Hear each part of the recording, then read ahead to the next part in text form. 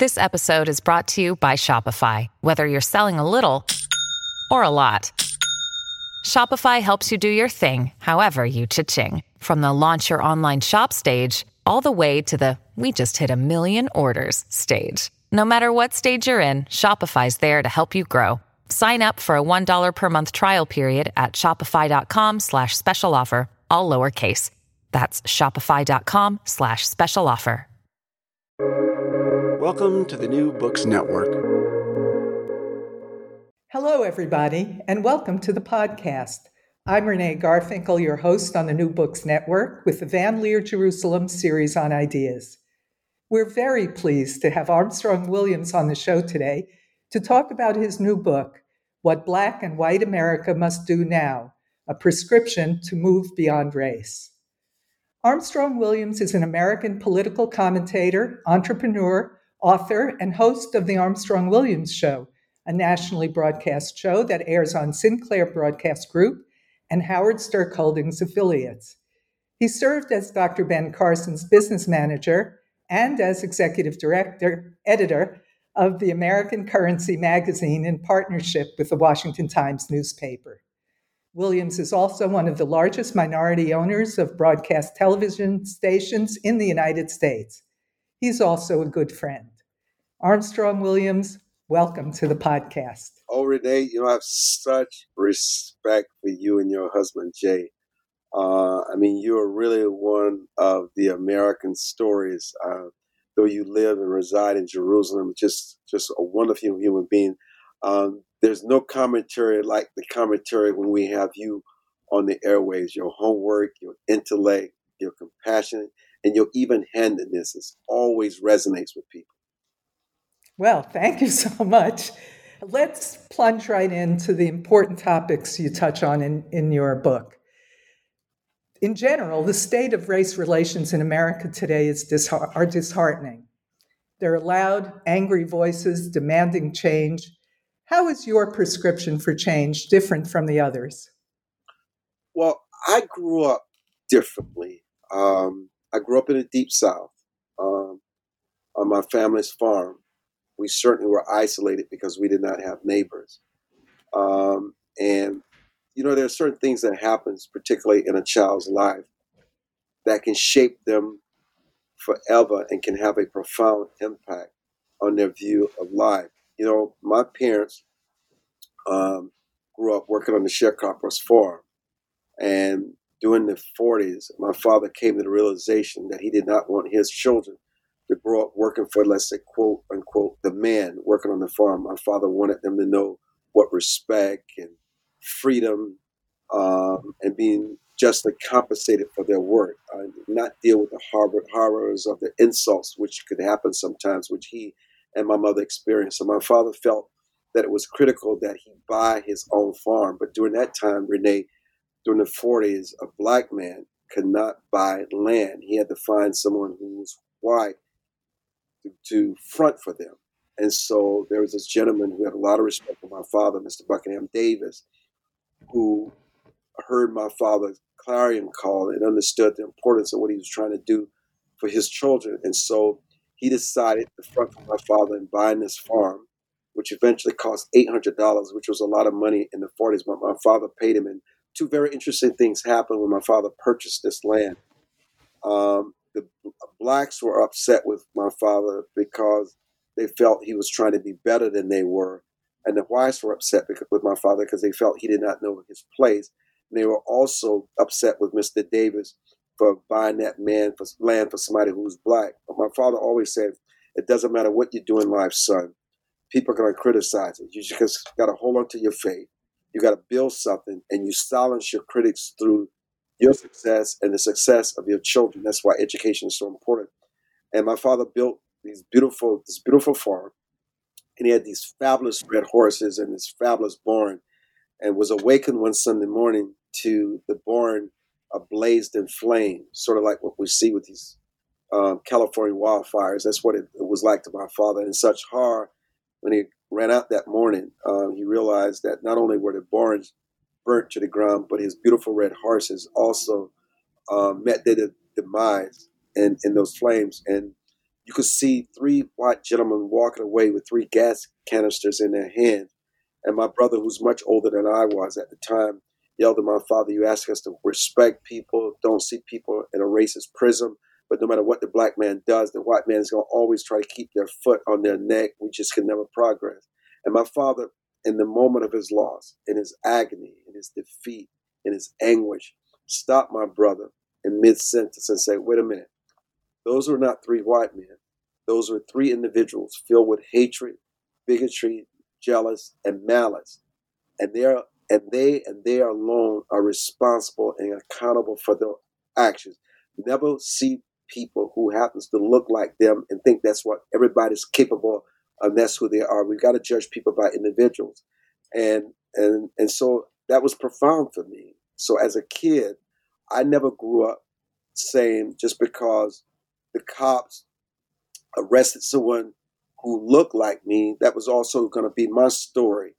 And also on the flip side, you judge people based on their character. So before even it began to resonate in many ways about judging people not by the color of their skin, but by the content of their character, this was long a staple of our household with my parents. So I never grew up grouping people together. I always believed in the rugged individual, judging people alone by their actions and not saying just because people look the same or you say they're white, black, or Jewish, or Latino, they're all capable of the same horrible things. You credit your father as well with inspiring the book with his belief that everybody has a past, every sinner has a future, and everybody can change. Tell us about your relationship with another father figure, an unlikely source of inspiration, Senator Strom Thurmond of South Carolina. Well, as a kid, and I grew up in integrated schools. My schools were never segregated, but I read the papers, and we spent a lot of time in the library. And Strom Thurmond was a fascination. I'd always read about it, but everything I heard about him was that he was a racist, he was a bigot, and he didn't really like people of color. And I remember when I was 16, my father had heard that Senator Thurmond was going to speak at the Dry Seafood Hut in Mullins, South Carolina. It was a rare opportunity for him to come to our community. And my father said, in the middle of his crop, he said, "You know what? You and I are going to have to start work around 11 and clean ourselves up because I want you to meet Senator Thurmond because the farmer's not going to always do well. I can see the handwriting on the wall, and I just want to create a better opportunity for you and your brothers and sisters because you're not going to be able to live on the farm." And he said, "I want you to meet Senator Thurmond." And by the time, Renee, we arrived at the Dry Dock Seafood Hut, the program had ended. Senator Thurmond was beginning his exit, and I ran up to him without hesitation and extended my hand and said, "My name is Armstrong Williams. My father wanted me to meet you, but I also hear you're racist." And I could just look at the look on my father's face. But the senator, for Senator Thurmond, he chuckled. He said, "You seem like a bright young man. If when you go to college, because I assume you're going to college and you decide you want to intern, I want you to come to DC and intern with me every summer that you want to, and you figure out whether you think I'm a racist or not." And sure enough, a few years later, when I was at South Carolina State, my father gave me an option of coming back and working in those toiling, sweating tobacco fields where we were sand lugging, toppling and suckling tobacco. I mean, in the heat wave, there's unlike anything you can ever imagine. And so my father said, "It's a good time for you to follow up on Senator Thurmond's offer." And sure enough, Renee, it was crazy. I called Senator Thurmond, identified who I was, and reminded him of what happened a few years back. And I must tell you, later that afternoon, he called me back and he said, "Of course I remembered you. I was wondering if you would ever call." And sure enough, I took him up and went to intern for him.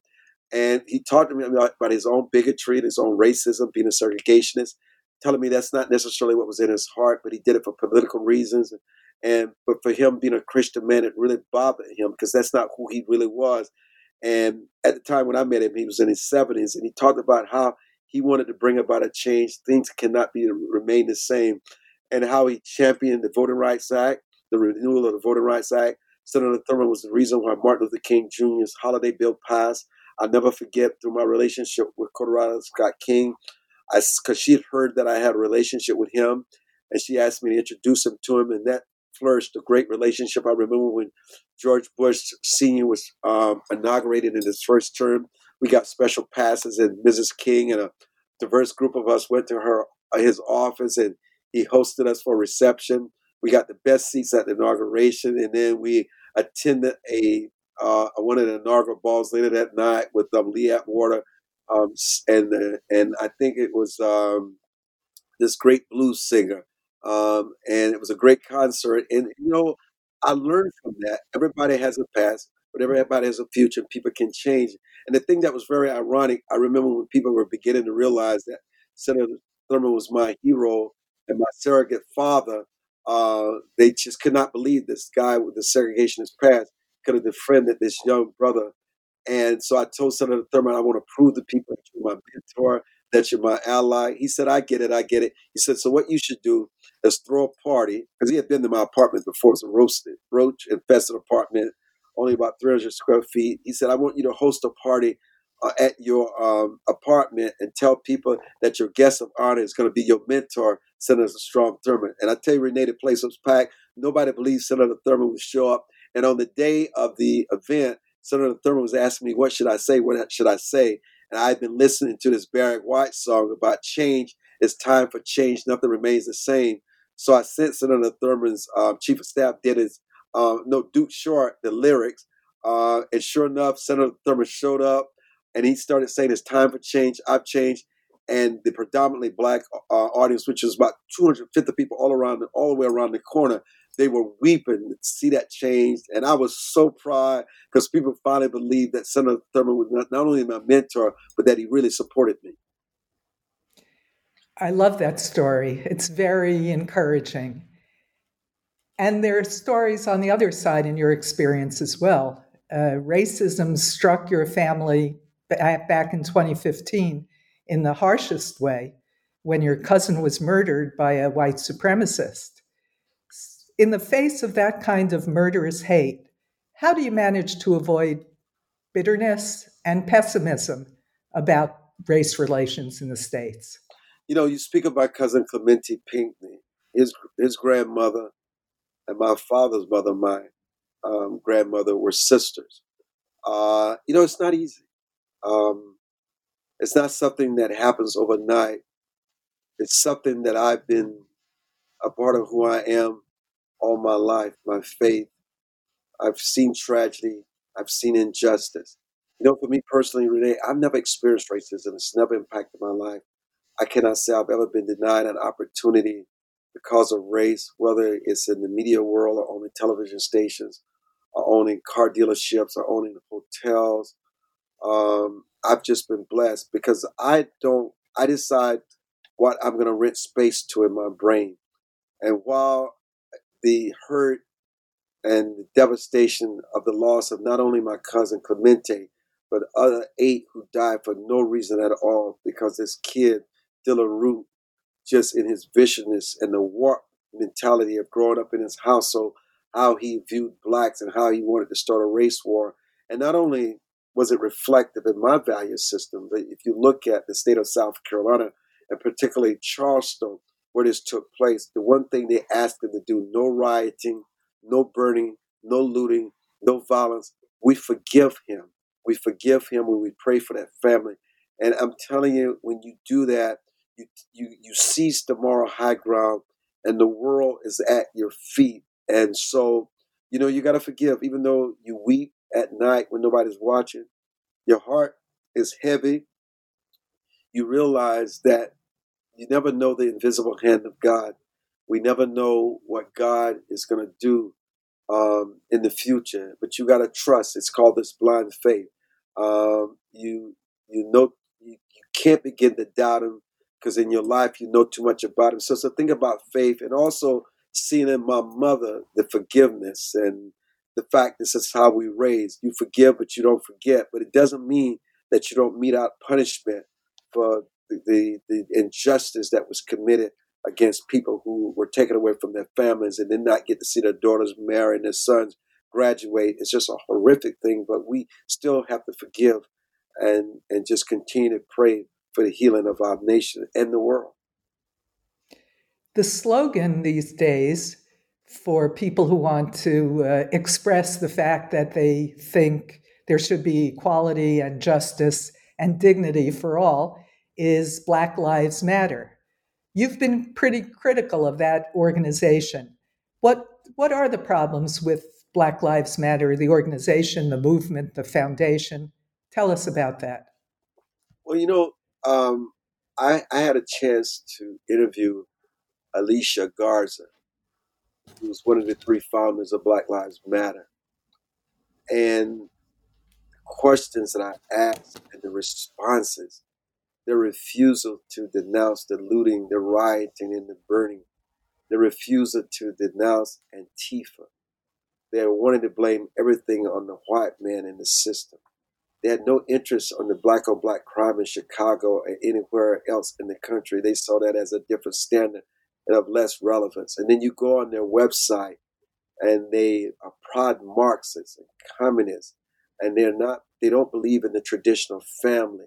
And when you go to their Black Lives Matters Global Foundation, which is another organization that you don't hear much about, there's very little transparency in how the money is spent and where the money is coming from, and the millions and millions of dollars, and their unapologetic feeling about Jews and anti-Semitism in this country. And so I realized that, while they may have started out with good intentions, they've been co-opted, they've been bankrupt, their value systems are not just those, they're not American values. And in some ways, you wonder whether or not in some of their actions, whether it's a domestic terrorist organization. The protests around the country about inequality in general, but they really started, all of them were sparked by police abuse and even killings of Black Americans, most of them male. You suggest that slow to hire, quick to fire might have prevented some of the egregious police abuse. Explain that to us. Well, that's interesting that you asked me that question, because even after writing my book, which I had to write in 12 days, I've evolved even more. And let me explain this to you. Minneapolis, Minnesota, which has some of the most stringent, toughest laws against police brutality, because some of the people in leadership now were once protested. They protested and were protesters, and they were the victims of that police brutality. And they had the toughest laws on the book. And even with those laws, what happened still happened. And the realization I've come to is that 95% of law enforcement immediately de-escalate the situation. They calm it down. They don't pull out their weapons, nor their batons, or even their tasers. They have become unbelievable in managing that situation where there's no further harm and no further damage. And you ask yourself, why is it that 95% of them can get it right and 5% can't? And we generally focus on the road cops, which is the 5%. And what it comes down to, individual accountability and responsibility. In the end, you can have all the laws in the book, just like you. As a parent, you can raise your children, you can give them the best values, you can give them the best virtues, the best circumstances, the best examples, but still in the end, that child has to choose. That child has to choose. And so when you talk about the question that you just asked me in terms of police brutality, the problem with all this is that depend upon the race of the victim and whether the police officer is white or not, the mainstream media and other media makes that a story about race. And it really should not matter what George Floyd's color was or what the law enforcement officer was. What should matter is that an innocent life died and had a knee placed on his neck for almost 10 minutes for no reason at all. We should be outraged by the lack of humanity and the fact that a piece of us was also chipped away. But when you reduce it to race, you say to some people, well, you cannot be as outraged and as moved and as devastated because as I am because you're Jewish or because you're white or because you're Hispanic and you're Asian and you lose the moral high ground. Everybody needs to be outraged. It doesn't matter what the color of Breonna Taylor was, of the fact that she was a woman. A piece of all of us are chipped away. And while it may be Breonna today and George Floyd yesterday, next month, it's going to be somebody else. The issue is law enforcement. The issue is, why do some people continue to do this? You have all these situations with Breonna, Aubrey, and still police officers still continue this behavior. However few it continues, because the fact is that is the choice that they make. And what you have to do is punish them to the full extent of the law. You cannot protect them. You cannot pass them on from one jurisdiction to the next. Those records should not be private. People should be aware that they have this kind of sickness, behavior, and thinking in their DNA. And so what you have to do is make that information available, and you should not pass these law enforcements on to one percent to another, because all you become is an enabler. And it's not as if this behavior is going to get better. It's going to get worse and worse to it, where it eventually leads to the death of innocent people. A journalist I read recently, someone who covers international affairs, he noted a uniquely American obsession with defining black and white and seeing diversity elsewhere. He said, Korean and Japanese, Chinese and Filipino are seen as different races in the US census, but people from Finland, Turkey, Armenia, Syria, and Uzbekistan, all of whom look differently, they're all considered white. What do you think about that observation? You know, it's a business. It's an exploitative business. People make money on these census. They make money by balkanizing and categorizing and dividing people. I mean, it's so irrelevant. I mean, I've known you for so long. I've never cared about your race. I care about the fact that you're a human being. I don't make my judgments about you by what you look like. I base it on the trust, the loyal, the honor. Just like we scheduled this morning, we gave my word, I'm here. You know, all these other things about race, like Dr. Carson talks about, if you peel back the brain and scalp and you open it up, we all look the same. We bleed the same. People use this to divide us. They don't want us to heal these wounds. They wanted to keep us in conflict. This is a created construct by man. And while it's real in instances, because there are people that you cannot legislate their heart, they want to make judgments about people because of their own insecurities and their own fear. I mean, understand this thing about race, it's just not really real until we come to the understanding that, hey, my name is Armstrong Williams. Let us get to know each other. Where you break down all these barriers, then and only then will things begin to change. And we also have made tremendous progress in this, but you don't hear enough about it. People don't talk about it. Yes, it's easy to categorize somebody altogether as white and somebody as something else. But at the end, we're individuals with our own fears, our own aspirations, our own ambitions, our own challenges. We just want to create a better life for ourselves. I think basically we all want the same thing. Well, you mentioned the role of the media, so let's talk about that for a moment. You're a prominent member of the media yourself as a columnist, broadcaster, and owner. You know the system inside out. So why do you feel the media are divisive? What's their motivation? The media has decided, and I've never seen anything like this before, in the era of Donald Trump, that Donald Trump is not worthy to be elected. We know that the Mueller investigation was bogus. You can see it from the Steele dossiers and the files that have been revealed in these hearings. We know it was a plot to try to overthrow, to get Trump out of the White House. I mean, there's stories in the news about it today. It's been in the news this week. And so they decided they know better than the people. They want to undo the will of the people in that November 2016 elections. And so their agenda is not one of reported news. It's a propaganda against this president. Let's look at the polls for when President Trump ran against Hillary Clinton. They said there was no chance that Trump had a chance of winning. Hillary Clinton was going to win it by a landslide. She bought into it. And all of a sudden, the American people spoke differently. And now they're telling us again that Trump is losing in the polls. And now they're telling us it's a statistical dead heat in places like Minnesota. So listen, it's all about their credibility, because even as much as they think that they control the mind of the American people and can tell them who to vote for, they don't want them to decide what is best for them. They think they can tell them who Donald Trump is, who Joe Biden is, and the American people reject it. The American people reject it more so because they feel that media They're hypocrites. They're biased. They've lost their journalistic standard. They find nothing to say about the president, no matter what his policies are. No different when we were at the White House on early in the week celebrating the Abraham Accords. Andrea Mitchell, who's a foreign correspondent for NBC News, said it wasn't really a Middle East treaty. Peace treaty. They were really getting together anyhow. And while you may give Donald Trump credit, they just don't want to give him any credit. They want to say that it's not even historic. And you and I both know this is a big deal. And people see this, say Donald Trump cannot be bad all the time. Criticize him. We can understand this. And the American people like the underdog. They see the unfairness, so they believe they have to defend the president and they have to condemn the media. And it's the media that continues to squander away their credibility and standing in the world. And you think it's only the anti-Trump media that benefit from the divisiveness, not the pro-Trump media? It's both. It's all the same, but it's nothing like the anti-Trump media. And no one has ever said anything like this. There's no comparison.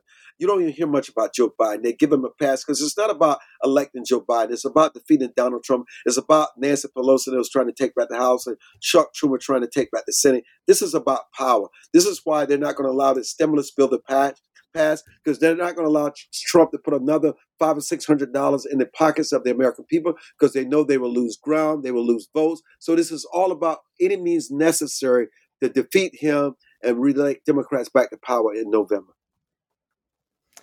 Well, let's look at the situation constructively. In your book, you suggest that one way of reframing our perspective about social unrest is to look at it as if it's just energy, wind. You write, a strong wind is a good wind as long as we know how to set sail. So talk about becoming energy agnostic or wind neutral and how we can think more constructively about the political situation and the racial conflict. You know, it's true. I also challenged myself in the book, along what you just meant about the headwind, is looking at the protests differently. Colin Kaepernick, Beyonce, these NBA stars. I mean, you think about it, the military is political. They fly the aircrafts, they wave the flag, and people don't understand that's part of politics too. And while we may not like the protests, and I agonize over this, I really agonize over it, it's a way that you express your freedom. It's a way that you express yourself. It's not violent. It's not uncivil. Some people may say it's disrespectful. And even with Colin Kaepernick, it was an Army general that told him that the best thing that he could do in terms of protest, and what he does not understand, that they don't really feel that Black lives are mattered in this country, to take the knee. Obviously, the NFL is paying a price for it, and other sports are paying a price for it because their viewership is down almost 60%. But you know what? We've got to allow peaceful protests. We've got to allow these other voices to be heard, as long as people are civil and respectful. But when you get into that territory where you become violent, you're looting, you're burning, those people should be punished to the full extent of the law. That is why Attorney General Barr is speaking out about this now, about domestic terrorism, holding them to a much stricter and higher standard. In fact, I interviewed the Attorney General this week in Wilmington, Delaware. And so, because that becomes un-American, these people work hard to build their businesses, their property, and for you to just come out and disrespect it and destroy it.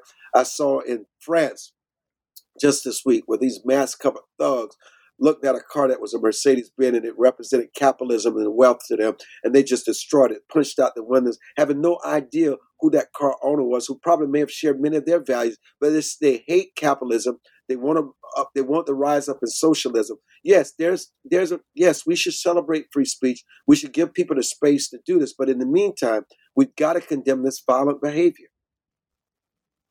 Absolutely.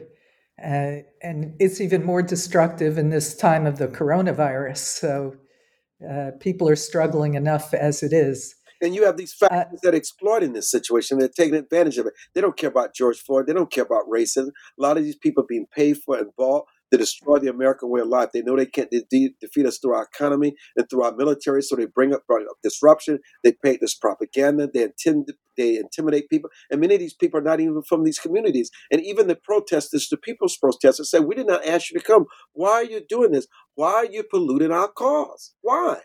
Because their agenda is to destroy and divide America. And you never know where this dark money comes from that's funding them to do these things.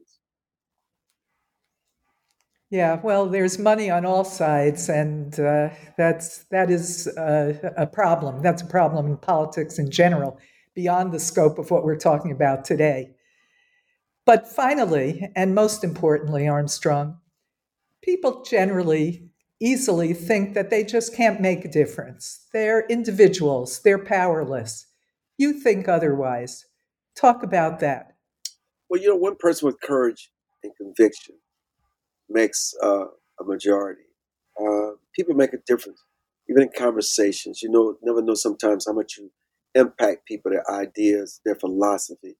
Because I think people need to be challenged. And I think if everybody agrees, somebody's not necessary. I love the way you challenge me on my ideology, on my thinking to make me better. I don't take it personal because I want to be better. Because look, an unexamined life is not worth leading, and an unexamined political philosophy is not worth following. It's the reason why you go to the doctor every 2 years. You can't assume that what the doctor found 2 years ago is what he's going to find 2 years later.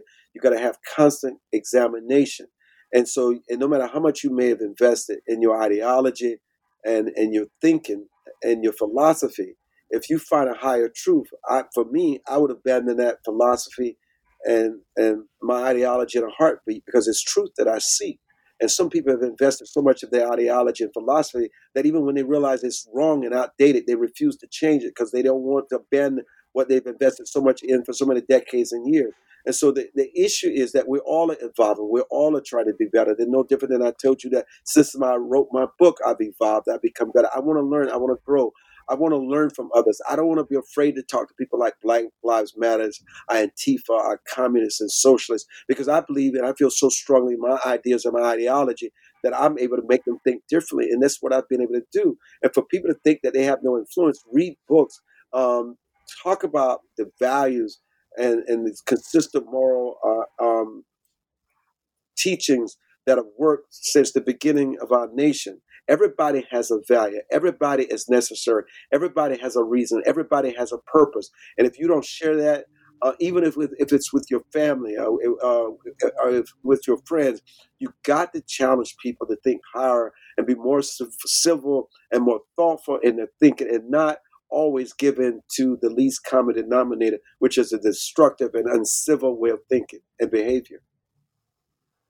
Yeah, it's a lot easier to be angry and critical than it is to get up and try to do something. Yeah, absolutely. Well, Armstrong, I wish you lots of good luck with your new book, What Black and White America Must Do Now, A Prescription to Move Beyond Race. It's been a pleasure, as it always is, to talk with you.